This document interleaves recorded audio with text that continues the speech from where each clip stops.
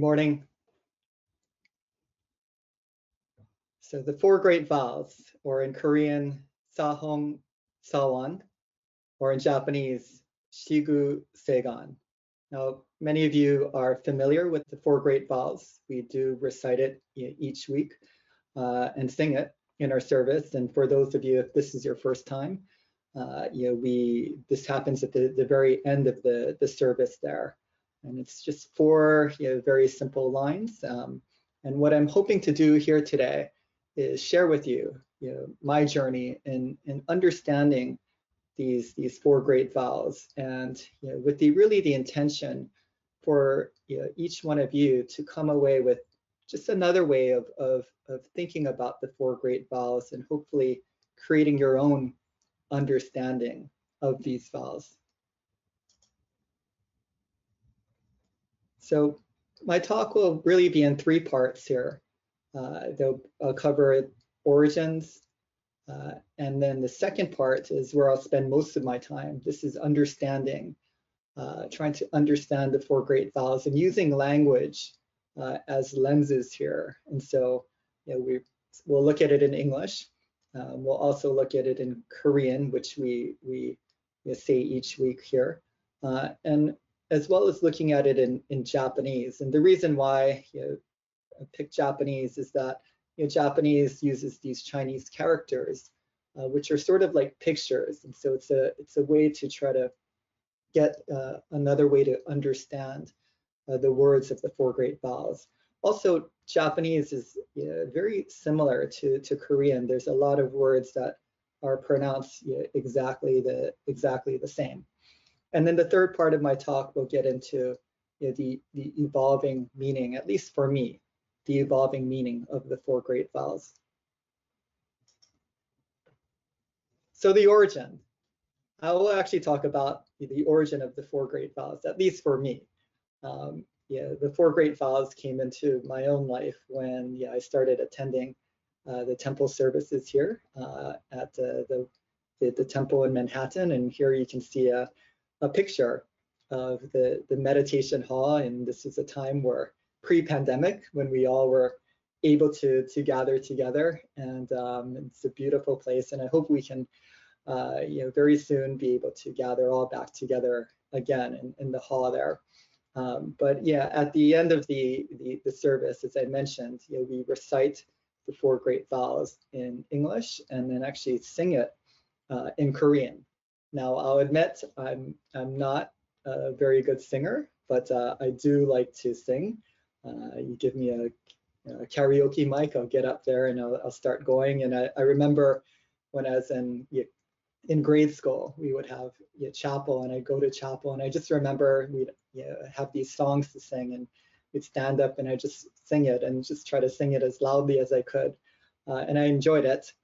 Maybe the person in front of me, though, didn't enjoy it all that much. But that's the origin of the four great vows for me. It's from attending these services. So let's look at the four great vows here, and we'll get into the languages as lenses here, and starting with English. And so we have the four vows. Sentient beings are numberless. We vow to save them. Delusions are endless. We vow to eliminate them. Teachings are infinite. We vow to learn them. And supreme enlightenment is inconceivable. We vow to attain it. Now, there are actually many different English translations here of the four great vows. So this translation is the version that we use at the temple in Manhattan. And as I was doing some research on this, I've also noticed some might refer this as the Bodhisattva vows. And so the Bodhisattva is some view it as one who is on a path to enlightenment. So that could actually include all of you as we're on this path of learning. And then the second is one second view of a Bodhisattva is one who is actually they're able to escape the cycle of birth and death, but rather than moving on from that, they've decided to stay here with all of us, and out of great compassion, trying trying to help us. And so some well-known bodhisattvas are Avalokitesvara Bodhisattva, which is in the Heart Sutra. Or another bodhisattva I think of is Ksitigarbha Bodhisattva, also known as Earth Store Bodhisattva, who is staying here in this realm until all beings are out of hell. And so it's a very, it speaks to the compassion of these bodhisattvas, as well as there's a lot of wisdom here on these four great vows. And so here are the four great vows again, but all I did was just highlight some of the recurring words here in each of the lines. So here you see vow 4 times. Now let's take a look at it though in Korean, and this is the Korean version of it that we sing at the temple. And so you see the 4 lines there, and you can see there's some recurring words here as well. So I've highlighted the word sawan in the 3rd column, so that represents the vowels. And but then also in the 2nd column, you see I put into orange there mu. And so we'll talk a little bit about these here. Now here's the 4 great vows in the Korean characters. So probably not, this doesn't mean very much to you, and it didn't to me, at least until 6 months ago. I was fortunate to be able to take Korean classes courtesy of our fellow member Chris and his company, The Language Garage, and we also have Doyoung as our teacher. So been able to start to read some of these characters, and I'll just highlight again some of the recurring words, but that 3rd column, sawan, vowel, and then in that 2nd column, those orange highlighted characters represent mu. So let's take a little closer look here at sawan or vow. And so here on the left, you see the word vow and how it's pronounced in Korean, the Korean characters. But then what I also put on the very bottom on the left side are the Japanese characters, or the Japanese Chinese characters there. And we've broken it apart and tried to define the 2 characters on the right. So the first character, you can see it's defined as vow or swear or pledge. And then the 2nd character is request or vow or wish or hope. And so that you can see there are a couple of words here that are the same in both of these, the word vow. And sometimes you'll see words created that are repeats, a bit of a repeat of the same concept or theme to put those together.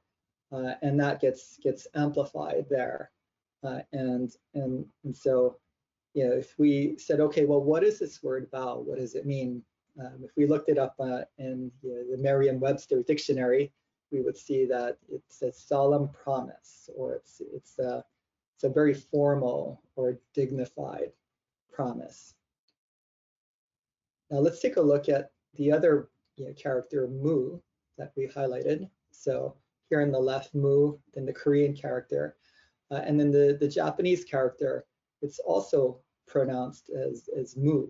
So mu in all cases there. And actually, you all are familiar with the character mu. Perhaps not directly, but it comes up quite often in the Heart Sutra, and it really starts to appear in the part of the Heart Sutra when it starts to talk about having no eyes, no ears, no nose, and then going on from there, no ignorance or no suffering and so forth.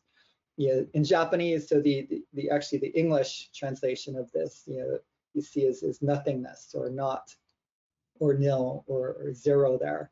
And coming back to the Heart Sutra, though, the Japanese version has 262 characters make up the Heart Sutra, and out of those 262 characters, the character mu shows up 21 times. So that's close to 10% of the Heart Sutra is this word mu.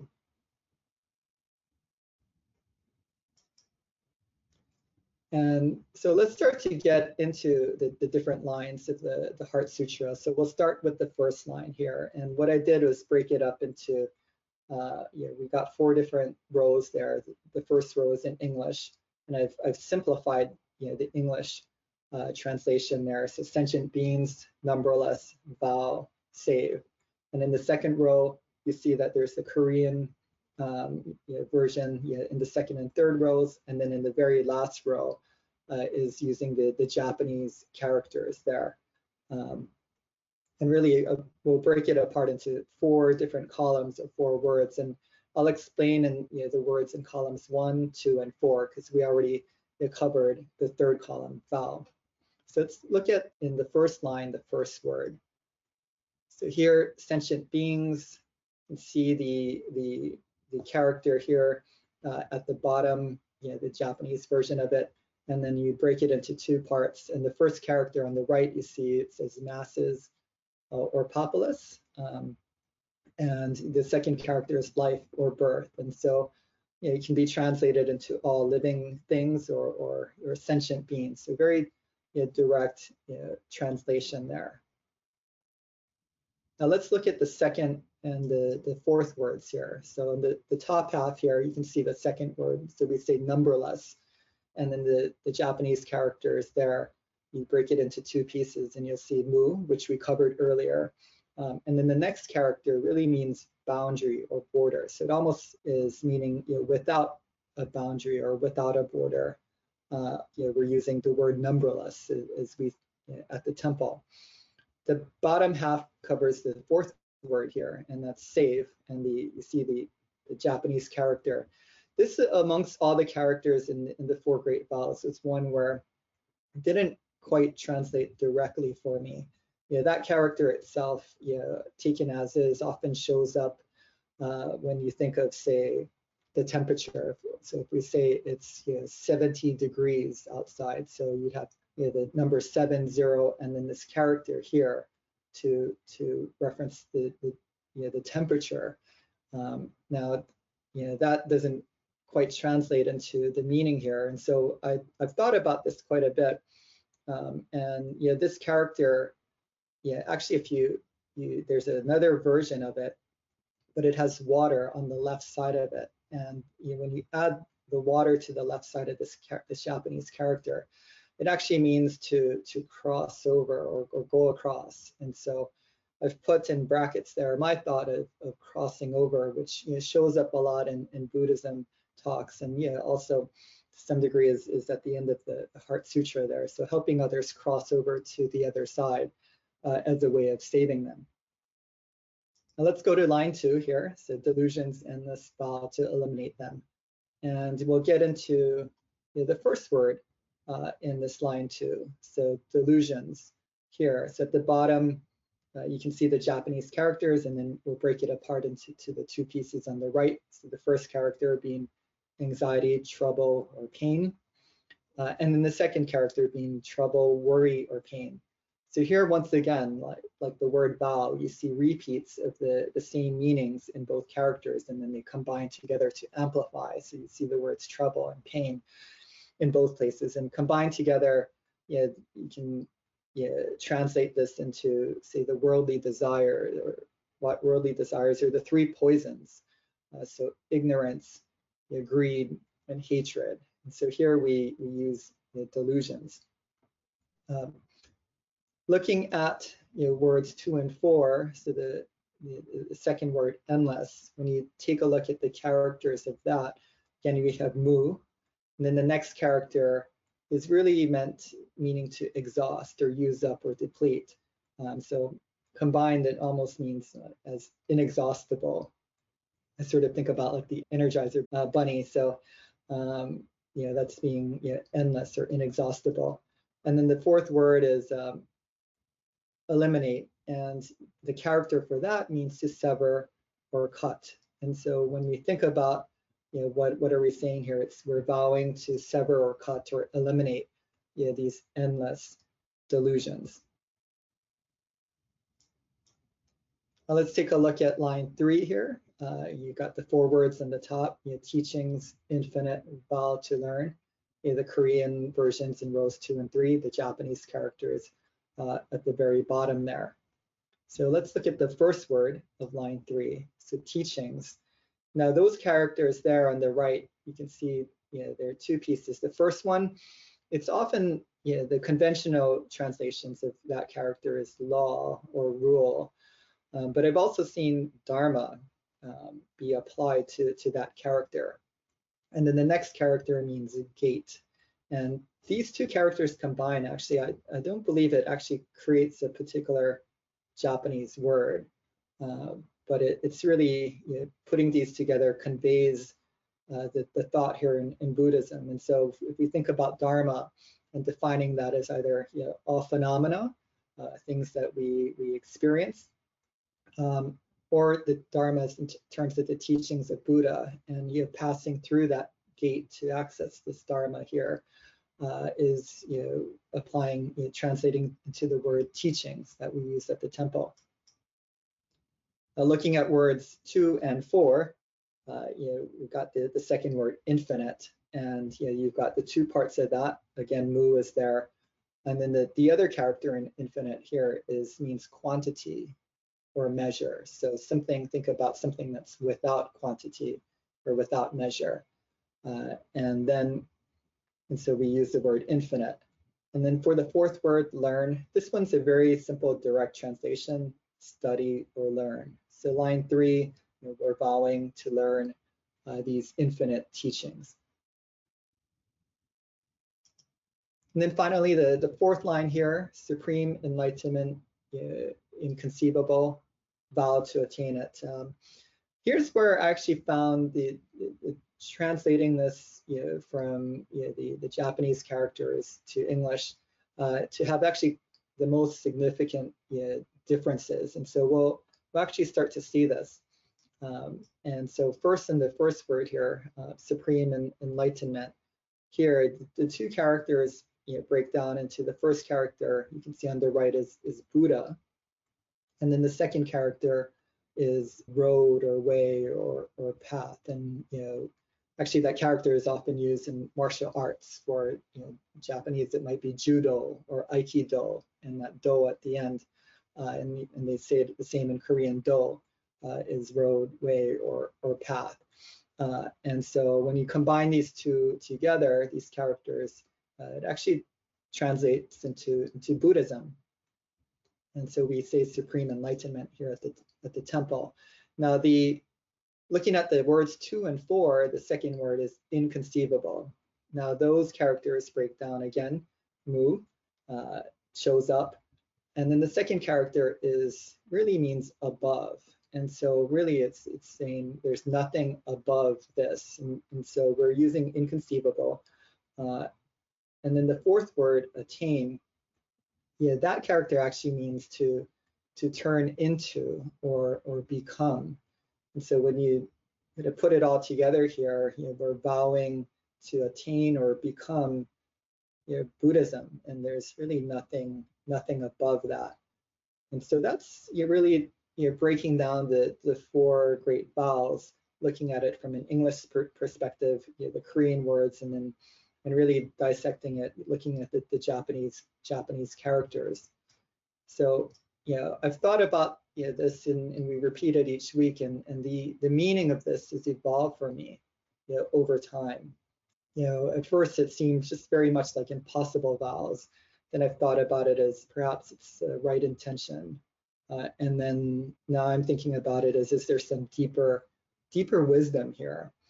And so just starting with the impossible vows, I mean, I like these vows. I think they're great. They're, as I mentioned earlier, very much it exhibits deep compassion for others. It also exhibits really deep wisdom, and having good understanding there, and it embodies all of that. But I thought, how the heck do you accomplish all this? How do you save all living beings, or how do you eliminate all delusions and learn all these teachings and attain supreme enlightenment? And so it almost felt defeating to some degree at the very beginning. Can this be even achieved? So thinking about this more, talking with some of you and just meditating on this, thought about this as really what we're doing here is we're making vows. And so, that's a bit different than saying we will do this. We're vowing to do something. So we're making a vow. So it's really setting a right intention to do these things there. And when we think about the Eightfold Path, right intention is part of that Eightfold Path.